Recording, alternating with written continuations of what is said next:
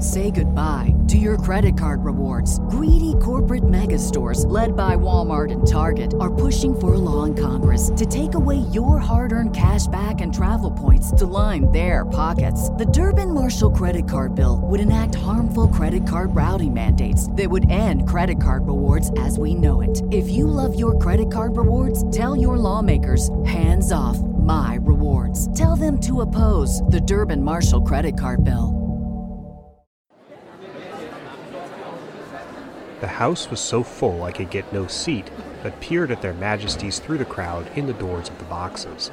The king, the queen, and 5 princesses, with their boxes full of maids of honor, ladies-in-waiting, ladies of the bedchamber, and such like.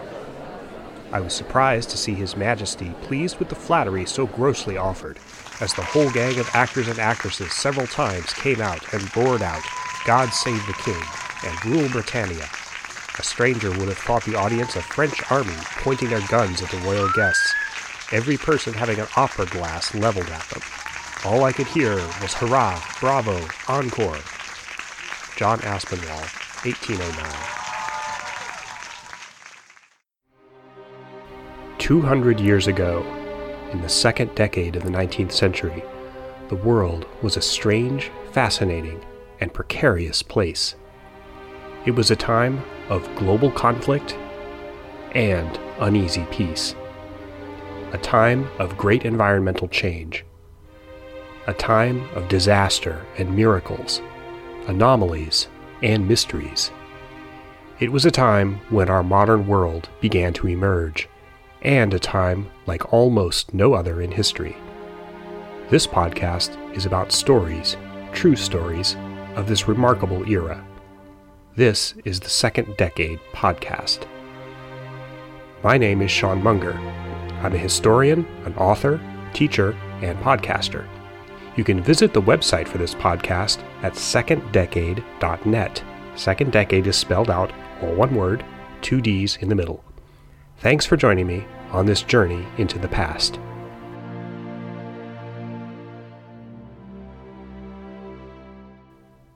Episode 19. Curious King George. King George III is one of the greatest and most famous monarchs of Great Britain.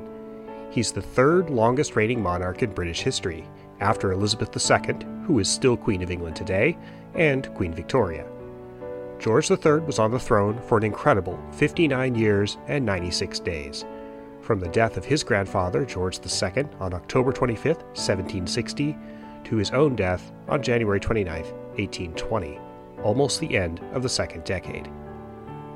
The names of not one, but 2 eras in British history come from George III. The first is obviously the Georgian era, the period of the final 4 decades of the 18th century. Just mentioning the Georgian era evokes visions of powdered wigs and ladies' long flowing dresses, gilded coaches, candlelit parlors, even a whole style of art and architecture in England. George, or at least his circumstances, also gives the name to the next era of British history, the Regency era, that twilight world at the close of the 18th century and before the reign of Queen Victoria began in 1837. The setting of 10,000 mediocre romance novels, and a couple of good ones, including those by Jane Austen, who herself lived and wrote in the Regency era.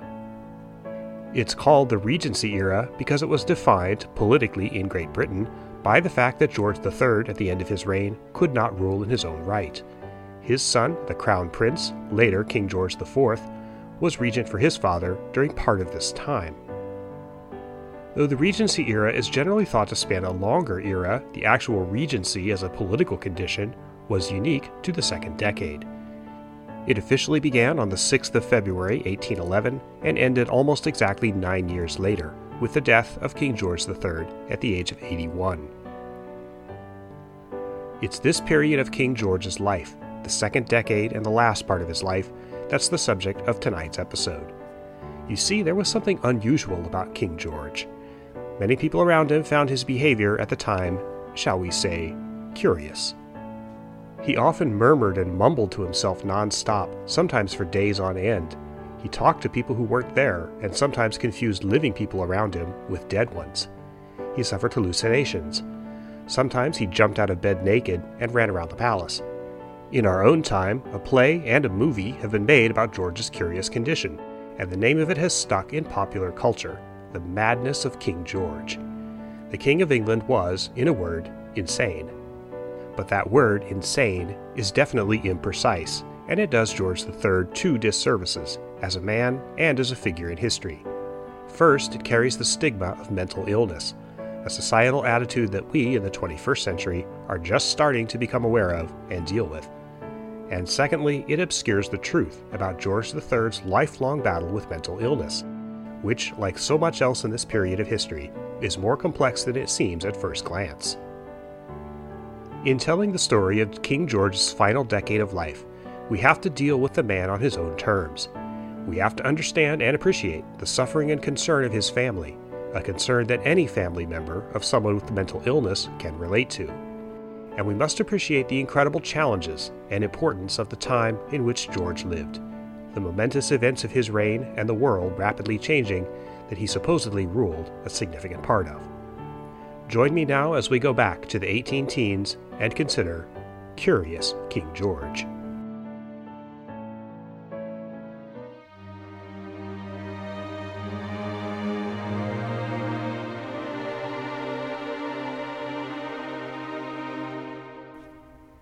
At the beginning of the second decade, in 1809 and especially 1810, King George III seemed to be at the zenith of his popularity and good fortune.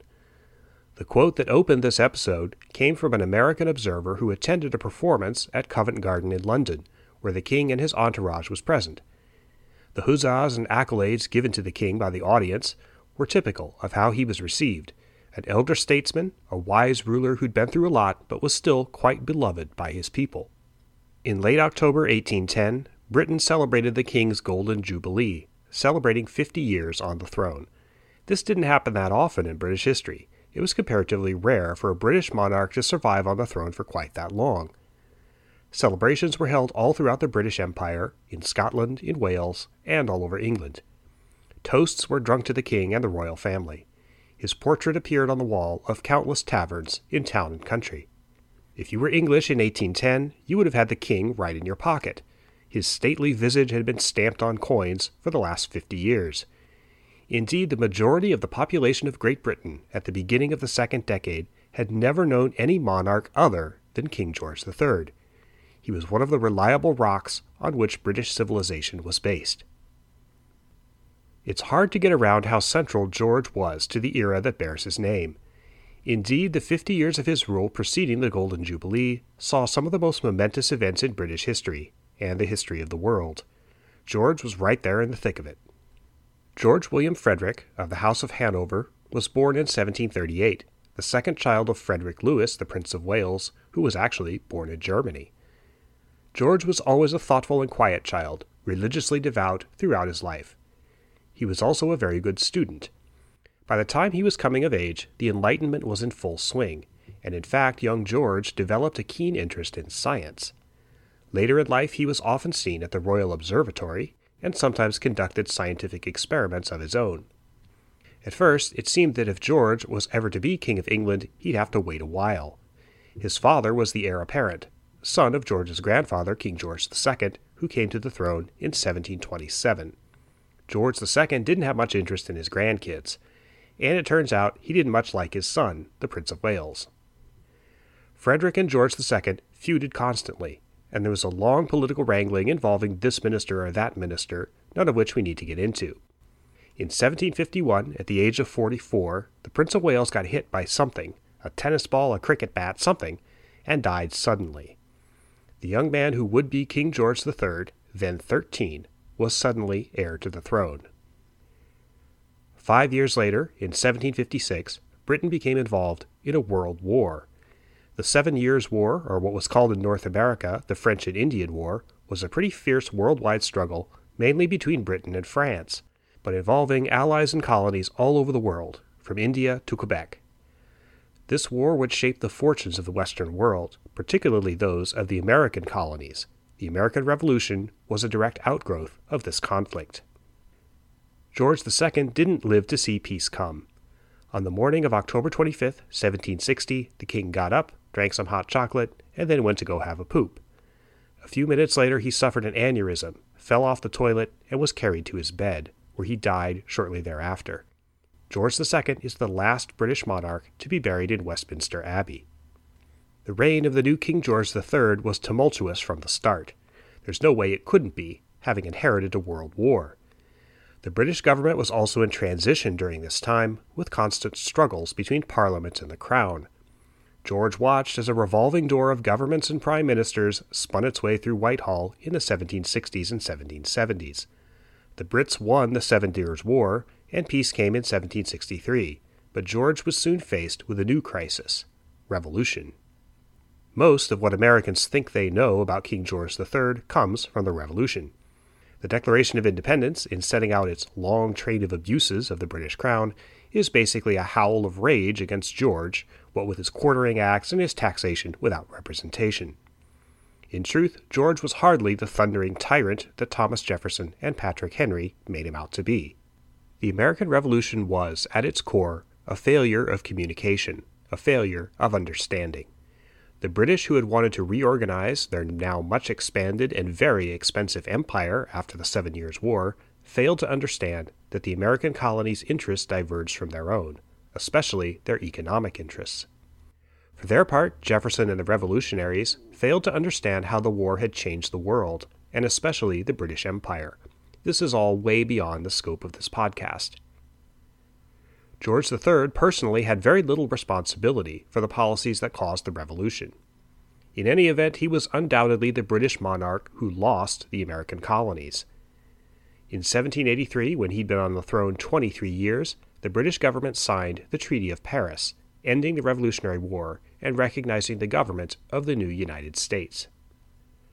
According to John Adams, who met King George when he came to London as U.S. ambassador in 1785, the king said to him, quote, "I was the last to consent to the separation, but the separation having been made and having become inevitable, I have always said, as I say now, that I would be the first to meet the friendship of the United States as an independent power."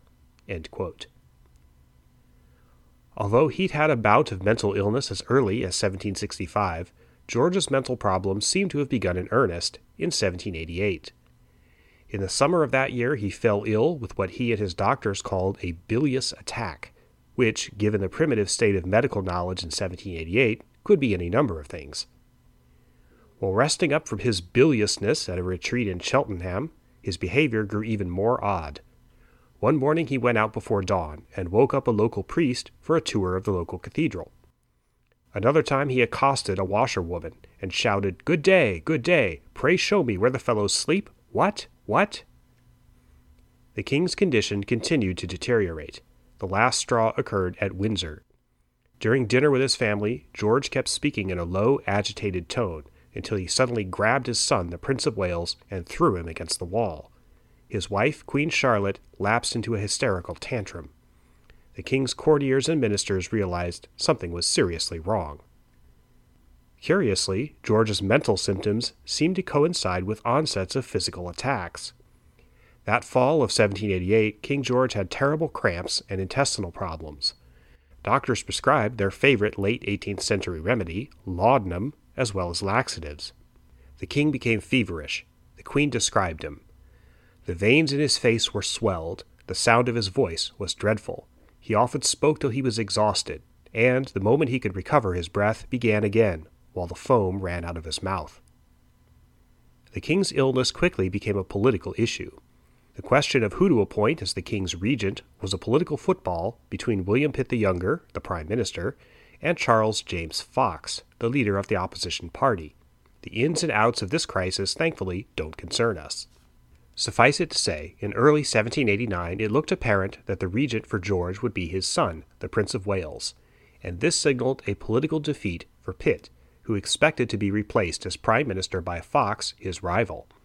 In February 1789, though, just after the bill establishing the regency passed the House of Commons, the news came that the king was on the mend. The regency bill stalled and was never implemented, at least not this time. Pitt remained in office as prime minister for another 12 years. The story of the king's recovery, aided by clergyman and physician Francis Willis, is the story that was dramatized in the 1991 play The Madness of George III, which was made into a movie 3 years later under the title The Madness of King George. Though the immediate crisis was over, this was far from George's last bout of temporary insanity. There was a brief but serious relapse in 1801, which lasted a few weeks. 3 years later, in 1804, the illness returned again.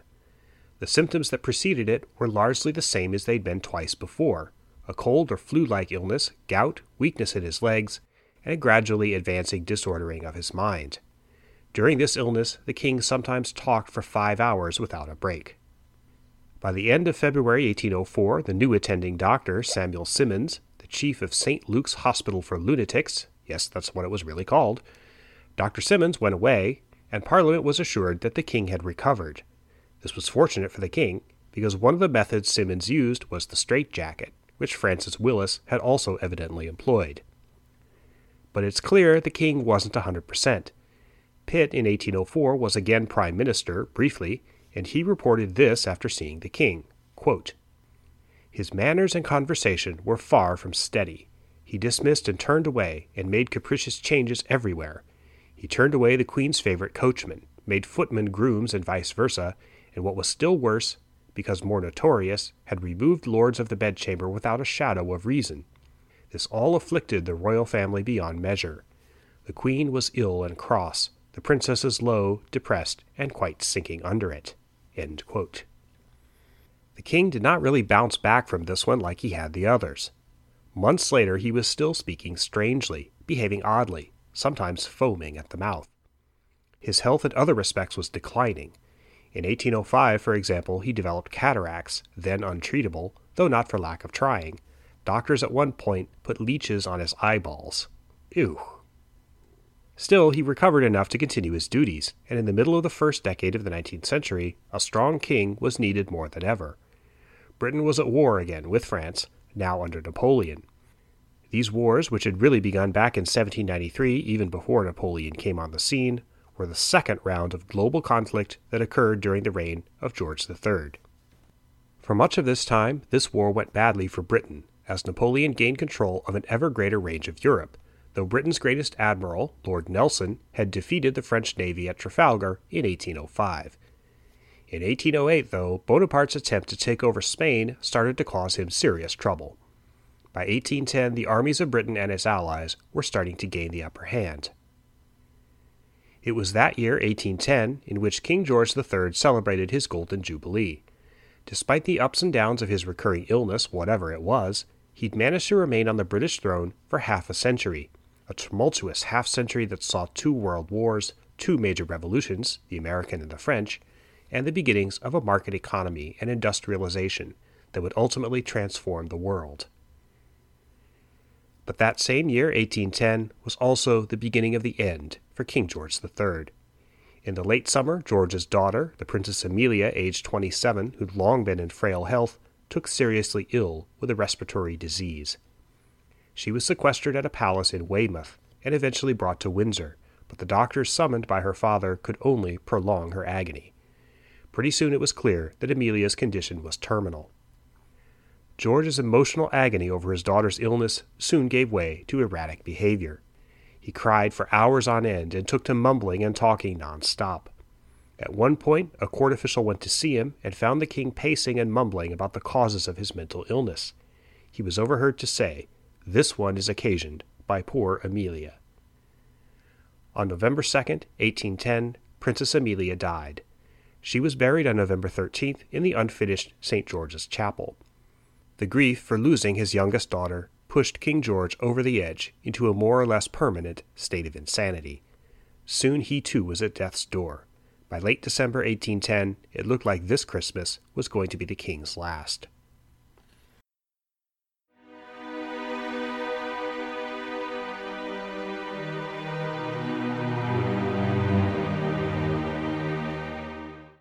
The exact nature of King George's illness puzzled the doctors who examined him, which by the end of 1810 filled a very long list. Though the king talked and mumbled incessantly and seemed to be suffering from delusions, there was some dispute, at least by the standards of the time, whether he really was insane. At times the king's mental processes were clear, and it's said that his memory never faltered. but there were also disturbing signs of illness.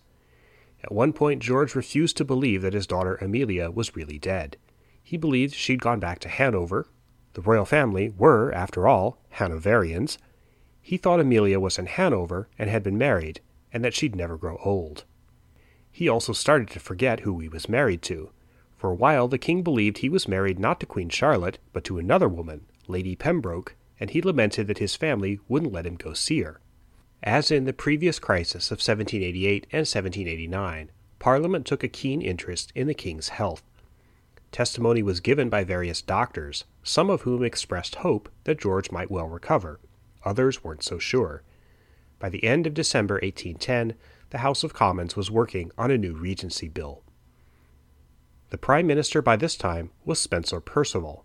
He carefully crafted the Bill of Regency and steered it through Parliament.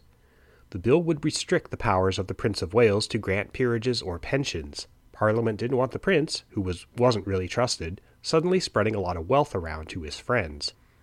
There wasn't as much of a fight this time over the Regency Bill as there was in 1789.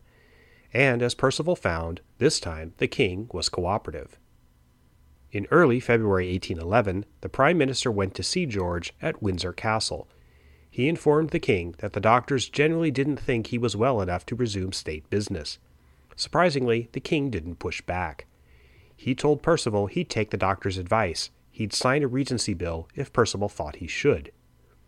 Perceval remembered, quote, "He then dwelt upon his own advanced age of 72, that it was time for him to think of retirement, that he must still, however, be king. He could not part with that name. He should always be ready to come forward if he was wanted." End quote.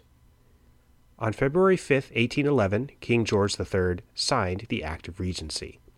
The next day, the Prince of Wales took an oath as the regent. The Georgian period of British history was over. King George's illness had ensured that most of the second decade would be the era of the Regency.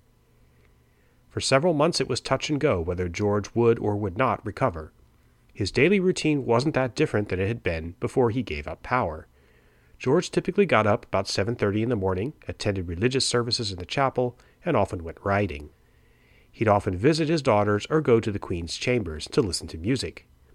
He walked on the terrace or was taken for rides in the park. Life for British royals in the second decade was pretty dull, almost unchanging. One newspaper remarked, "The journal of one day is the history of a whole year." On a spring day toward the end of May 1811, the king was well enough to go out for a ride publicly. The British people, who still loved him, clamored for a glimpse.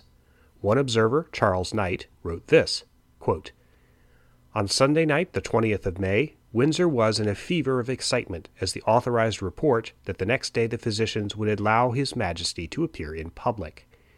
We crowded to the park and to the castle yard. The favorite horse was there. The venerable man, blind but steady, was still in the saddle as I had often seen him, hobby groom at his side with a leading rein. He rode through the little park to the great park. The bells rang, the troops fired a salute.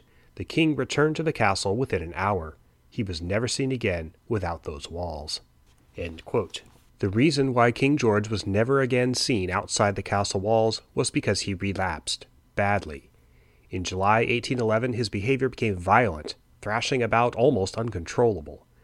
Once more the King of England and the British Empire found himself in a straitjacket. His usual habit, talking non-stop so long he exhausted himself, and so forcefully he foamed at the mouth, returned. At one point he refused to eat. One of the princesses reported him stamping on the floor with his feet over and over again. Over the next few months, though, George's behavior became calmer. By July 1812 he was almost docile. At least he wasn't stamping and thrashing around, but he still often confused living relatives with dead ones. Most distressingly for his wife, Queen Charlotte, he seemed to have forgotten who she was. It wasn't his fault, but this was deeply wounding to the Queen. By all accounts, their long marriage, they were married in 1761, was generally happy, but George's illness had begun to strain it. The serious illness in 1788 and 1789 had terrified her. She hated to see her husband when he was ill, especially when he said hurtful things without meaning it, like when he claimed he was married to Lady Pembroke. There were also deep rifts in the family connected with the Prince Regent. George had wanted his son to marry Caroline of Brunswick. He did, but the marriage was disastrous. The two were estranged early on, and the prince carried on with a series of mistresses. Queen Charlotte often acted as her son's official hostess at court. The closeness of the queen and the prince regent was another wedge between her and George.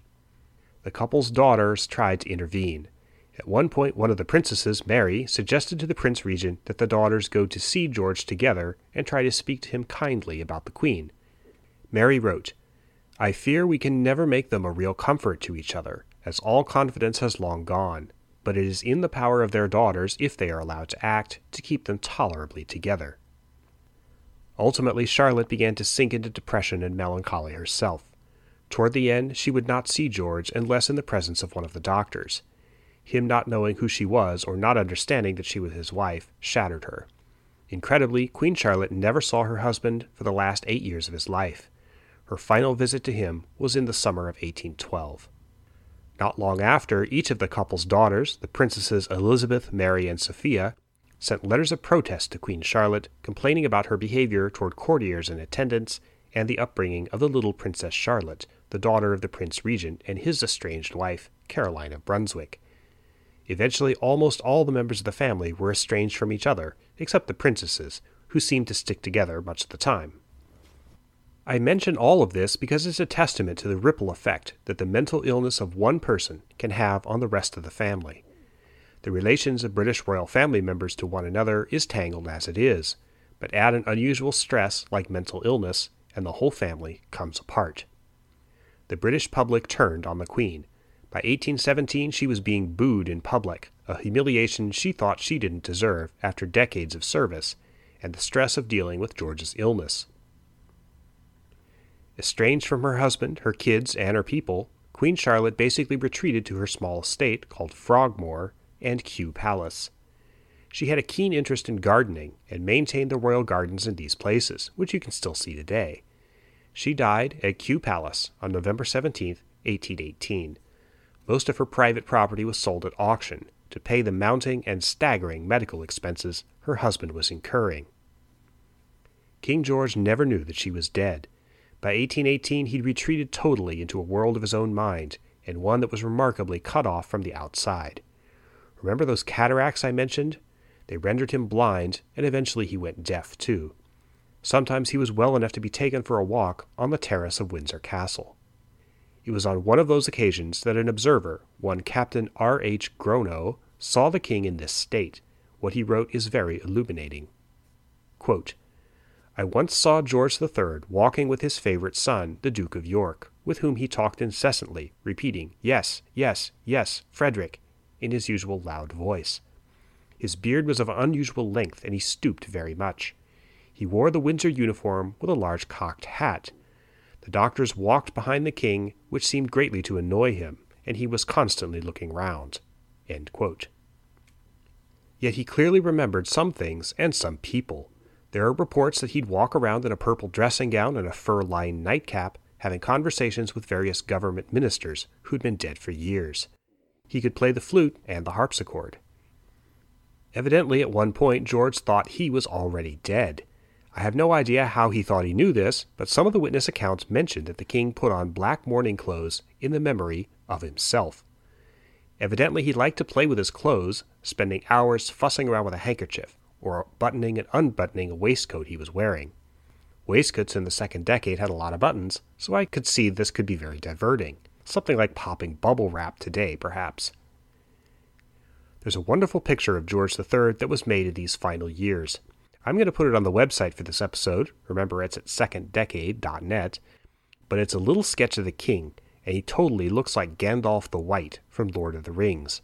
Long white hair, flowing white beard, like an aging heavy metal star. It's awesome. Since the death of Charlotte, Prince Frederick, the Duke of York, was the primary family caretaker to the king. He sent regular reports to the Prince Regent about their father's condition. By December 1819, the Duke reported that George was failing fast. At one point, he talked and babbled for 58 hours straight, with no break. Then he was bedridden and could only take liquid food. The end was coming. It finally came on January 29, 1820. King George III was 81 years old and had spent 59 years and 96 days of that lifetime as the King of Great Britain. The former Prince Regent was now King George IV. He ruled only 10 years, dying in 1830, but left no children. His brother, a younger son of George III, then became King William IV. He ruled only 7 years and also died without children. Upon his death in 1837, the throne passed to his niece, a very young, proper, nice girl named Victoria. The rest, as they say, is history. The story of the illness of King George III is definitely a sad one. It was certainly a personal tragedy, and as we've seen, a family one as well. Not that it matters, but it also turned out to be a financial tragedy. Between January 1812 and the King's death in January 1820, the amount spent for doctors and medical care was £271,691 sterling. Converted into US dollars and adjusted for inflation, that's about $5,852,000 in today's money. That's a big medical bill. So, throughout this episode, up until now, I've dodged the big question. What exactly was wrong with King George III? It may not have been purely a mental illness. Throughout his life, the onset of his mental symptoms often accompanied being physically sick, and this has led some historians and doctors to suggest that the mental problems were actually a symptom of some physical illness. The leading candidate for what was wrong with him is a disease called acute intermittent porphyria. Porphyria in general is a genetic disease in which, now this is my layperson's understanding, certain toxins build up in the blood and body tissue. These toxins, among other things, cause a person's urine to be strangely colored. Other symptoms of acute intermittent porphyria include attacks of severe abdominal pain, rashes appearing on the skin, hypertension, sweating, and psychological symptoms like temporary delusions, anxiety, confusion, even violent acting out. This is basically a laundry list of George III's symptoms. Furthermore, there's a famous anecdote from around the time of King George's death in 1820. Supposedly, one of his attendants was emptying a chamber pot that His Majesty had peed in, and the attendant noticed a sort of bluish ring around the rim of the chamber pot. This evidently is a classic sign of porphyria, the discolored urine. Interestingly, if George had this condition, he might not have been much better off today than he was in the second decade. Acute intermittent porphyria can be hard to treat. We can deal with the symptoms themselves much better today, but there's still no cure for the disease itself. We've dealt with historical diseases of famous people before here on Second Decade. Think back to episode 13, the one about Lincoln and his mother. Whenever anyone retroactively diagnoses a historical figure, there's always a dispute. Of course, there's one here too. In this decade, the second decade of the 21st century, a pair of researchers tackled the question of what troubled poor King George, and they claimed it was not porphyria, but instead a genuine mental disorder, some form of severe bipolar disorder perhaps. They got there apparently by analyzing letters that the king wrote and counting words. Using long sentences is apparently a symptom of certain mental disorders as we understand them today. This isn't so far-fetched, actually. A lot of observers noticed George's odd use of words and language when he was ill. Remember the episodes of him talking for days on end? There might be something to it. What about the blue piss? Well, modern researchers have an answer for that one too. Apparently, the king's medical records show that he was being treated, at least at one point, with a tonic called gentian, which is made from deep blue flowers. It could have turned his pee a blue color. One of the researchers, a Dr. Peter Gerard, went so far as to tell the BBC in 2013, the porphyria theory is completely dead in the water. Supposedly this theory stuck because it comes from a physical cause, a genetic disorder, and thus avoids the stigma of mental illness attaching to the royal family. I admit I haven't drilled into this issue in depth, but on the surface, I'm not sure I buy it. The convenient explanation for the blue piss seems a little thick to me, and let me add that piss becoming blue is actually not that common in porphyria. More often it turns red or brown. Brown pee is a symptom associated with King George as far back as 1788. Furthermore, how do you explain the fact that his mental disturbances so often seem to coincide with physical symptoms, especially severe abdominal pains? and skin rashes. These are common in porphyria, and there are many reports of King George exhibiting rashes during his periods of illness. I'm not a doctor, I don't even play one on TV, but logically this sounds much more like a mental illness with a physical cause. One last factor. In 1968, a member of the British royal family, Prince William of Gloucester, he was a cousin of Queen Elizabeth II, was diagnosed with porphyria. As this is a genetic disease, this seems to me to be proof positive that porphyria is present in the British royal family. As the royals are prone to various other genetic disorders, hemophilia chief among them, which manifested itself in the Russian royal family related to the Brits. Anyway, porphyria seems to me at least to be a pretty safe call. But as I said, I'm no doctor. What we do know is that George III suffered from a chronic and debilitating illness that affected his mind frequently for many years. Far from being the mad king who lost America, George seems to me to be kind of a tragic figure. I have a lot of sympathy for him and for his family, despite all their faults. King George was not a bad man. Maybe he was a madman, at least at times, but that was not his fault. If his story can help us have some more understanding and sympathy for sufferers of mental illness, even if they arise from physical causes, so much the better. Even as a good and patriotic American, I tip my tricorn hat to King George III.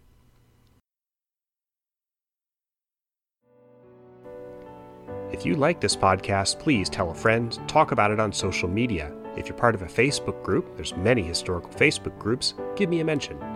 Leaving a star rating and a review on iTunes is especially helpful because it will help other history buffs, like you, find this podcast. I'd love for you to contribute to my Patreon account. That's patreon.com/Sean Munger. In addition to my Patreon account, you can find me on Twitter at Sean Munger. There's an underscore there. And my website, seanmunger.com. My historical sources for this episode include George III, A Personal History by Christopher Hibbert, Viking Press, 1998. Music credits. The main theme of this podcast is titled String Impromptu No. 1 by Kevin MacLeod of Incompetech.com, used under Creative Commons by Attribution 3.0 license. This podcast was written and recorded by me, Sean Munger. Good night.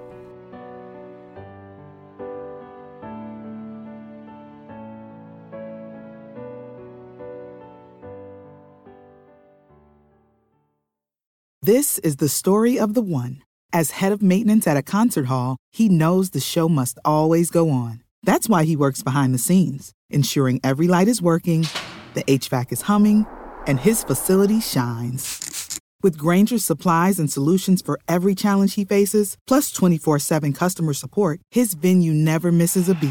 Call quickgrainger.com or just stop by. Grainger, for the ones who get it done.